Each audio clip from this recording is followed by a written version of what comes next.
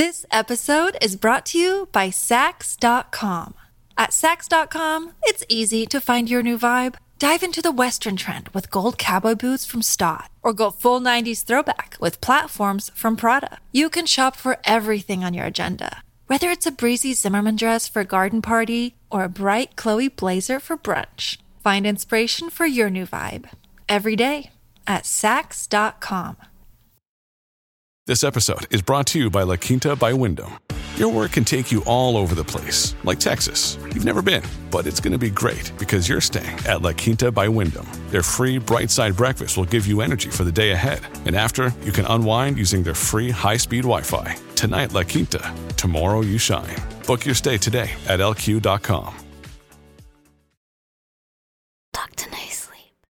I was on the bus, taking my usual late-night ride home from work, when I saw the woman. Her bag was slung over the seat behind her, and she was staring straight ahead, looking lost in her thoughts. She looked too young to be on the bus at this late hour, too innocent to be in this part of the city alone. For some reason, I felt immediately sorry for her. She looked sad, ready to burst into tears at any second. She caught me staring, and I looked away. A few minutes later, we arrived at her stop, and she stood to get off the bus. It was just the two of us, at the end of the route, at the end of the night, the rest of the world sleeping soundly in their houses and apartments all around us. There weren't many stops left, and I would be getting off soon too, to go back to my lonely apartment and my boring life. As the doors opened, I saw she had left her bag behind. It was still slung over the back of her seat. "Miss, wait!" I shouted after her, but it was already too late. She was walking away from the bus and couldn't hear me. "Hang on a sec, driver." I got up and grabbed the bag, then hustled to catch up with her. "Hey, miss, you forgot your purse." She looked back at me from a distance. Then she began to run. "Hey, where are you going? It's yours, isn't it?" I was confused, but figured maybe it wasn't hers after all. Maybe she had just sat down there, and it had already been on the bus for hours. Reaching my hand inside, I opened it up and looked to see if the purse contained any wallet or identification. Tightly stacked piles of cash were stuffed inside. They were marked with bands that said $10,000 on each one. There were at least 20 of them, maybe more. What the hell? Roughly $250,000 was in my hands. I had never seen so much money in my life. I looked around and saw the bus had driven away, and I was alone in a rough area of town, several blocks from where I lived. Not good. I had been mugged before in this neighborhood, and I usually took steps to avoid that happening again. But I had been blinded by the sad face of the woman on the bus. I had wanted to help her. Someone cleared their throat behind me, causing me to jump with fright. "That's a fancy purse. Are you going out somewhere special tonight?" A gruff voice was speaking to me, and I turned around to see 4 men had appeared out of nowhere. They were wearing leather jackets with patches, identifying them as members of a gang. "A lady on the bus. She left it behind. I was bringing it back to her," I replied, as if my altruism would bring me some favor with them. "Oh yeah? What about that? And they say chivalry is dead." One of them, with a homemade facial tattoo, reached out for the bag. "Oh hey, I know who that purse belongs to. Let me take it off your hands. I'll make sure it gets back to its rightful owner." I held it back, avoiding eye contact. "It's okay. I can return it. It's just around the corner," I lied, backing away from them. I had no idea where the woman lived. There was only money in the bag, no wallet or identification as far as I could tell. "That isn't very nice. Spider said he knows the lady. Don't you trust Spider to give it back?" the leader asked, looking at the man to his left with a giant face tattoo of a spider web. They began to advance on me, and my heart thumped faster as they pulled out knives, and one of them produced a revolver from his waistband. Terrified, I dropped the bag and ran. I got home feeling out of breath and guilty for reasons I couldn't explain. There was a small fortune in that bag, enough to buy a house, and I had thrown it away. Even though the money wasn't mine, I felt guilty. Somebody was going to be out there looking for it, but now it was gone. Something told me it wasn't the last I'd hear of that cash, and I knew somehow I'd see that woman and those gangsters again, just as surely as the sun would rise the next morning. The next day I went to work and went about my life as normal. I got on my usual bus to get home after my 12-hour shift, looking out the window at the passing buildings and cars and the long journey back to my apartment in the darkness of night. At some point, I looked up and the woman was there again, in the same seat as the day before. She was looking at me with tearful eyes, but there was something else in them now too. She looked afraid and deeply worried. Eventually the bus cleared out and she came over to speak with me. She sat down in the seat next to mine, and we both stayed silent for a minute. "The bag, do you have it?" she asked finally. I shifted in my seat before answering. "No, I got mugged. I was trying to return it to you. I didn't realize," I lowered my voice, "I didn't realize there was $250,000 in there." She closed her eyes and put her hand to her face as if slapped. "You lost it? You lost my money?" Her entire complexion turned pale, and I saw a bead of sweat roll down her temple. "Well, I didn't lose it. They stole it from me. They had knives and a gun. There were 4 of them. Street thugs. You know the type." She put her face in her hands and began to cry. "Oh, Sadie, why? Why is this happening to us?" The driver turned around in his seat and looked back at us. We were once again the only passengers at the end of the route. "Everything okay back there?" "Yes, fine," I shouted back to him. "We're all right." "I wasn't asking you," He yelled at me. "Miss, is he bothering you?" She didn't answer, but the silence seemed to be enough for him to drop the issue. The bus pulled over at the next stop, and the woman ran off. I got up and followed after her, feeling as if I had done something terrible.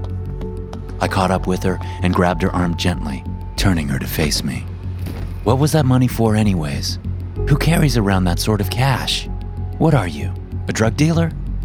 She was sobbing as she stumbled away from me, but stopped and turned around reluctantly. "It was ransom money. My daughter, Sadie, was kidnapped. I shouldn't be telling you this. I wasn't supposed to tell anyone. They're going to kill her.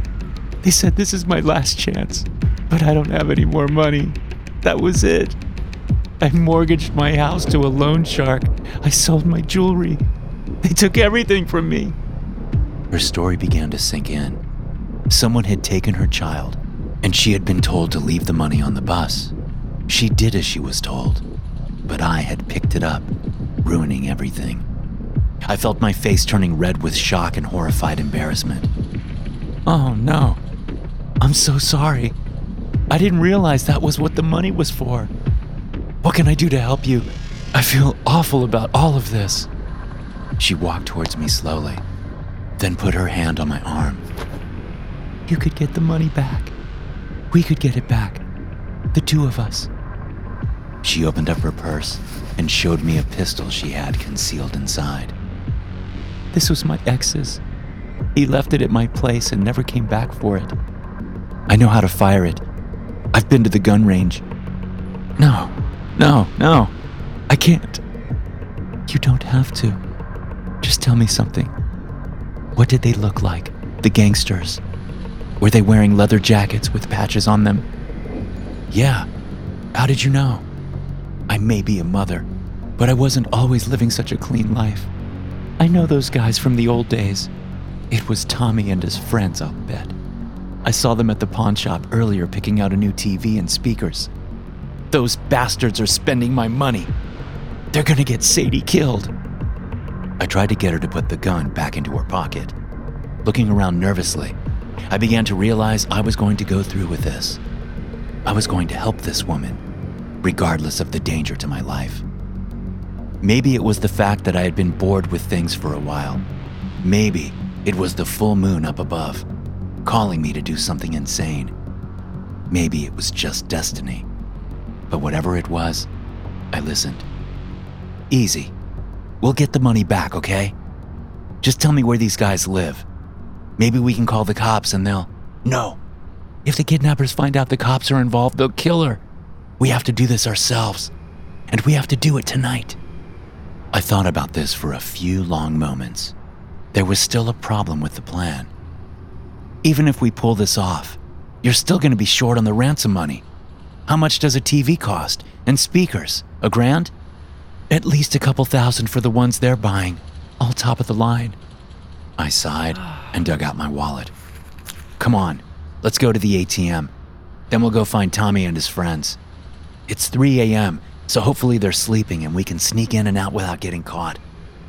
Tears stood in her eyes as she regarded me with newfound respect. Mister, I really misjudged you. You're a good man. Thank you. My daughter thanks you too. This episode is brought to you by Sax.com. At Sax.com, it's easy to find your new vibe. Dive into the Western trend with gold cowboy boots from Stott, or go full 90s throwback with platforms from Prada. You can shop for everything on your agenda, whether it's a breezy Zimmermann dress for a garden party or a bright Chloe blazer for brunch. Find inspiration for your new vibe every day at Sax.com. This episode is brought to you by Shopify. Whether you're selling a little or a lot, Shopify helps you do your thing, however you cha-ching. From the launch your online shop stage, all the way to the we just hit 1 million orders stage. No matter what stage you're in, Shopify's there to help you grow. Sign up for a $1 per month trial period at shopify.com/special offer, all lowercase. That's shopify.com/special offer. After a quick stop at the ATM, the woman led me towards a low apartment building. It was dark and quiet on the street, the only light coming from a flickering street lamp and the full moon glowing orange overhead. I just realized I don't know your name, I said, feeling increasingly nervous. It's April. April Granger. She waved me across the street, and I followed after her as she led me towards the staircase at the back of the building. Come on, up here. The steps were made of black iron, and we proceeded up them as quickly and quietly as possible.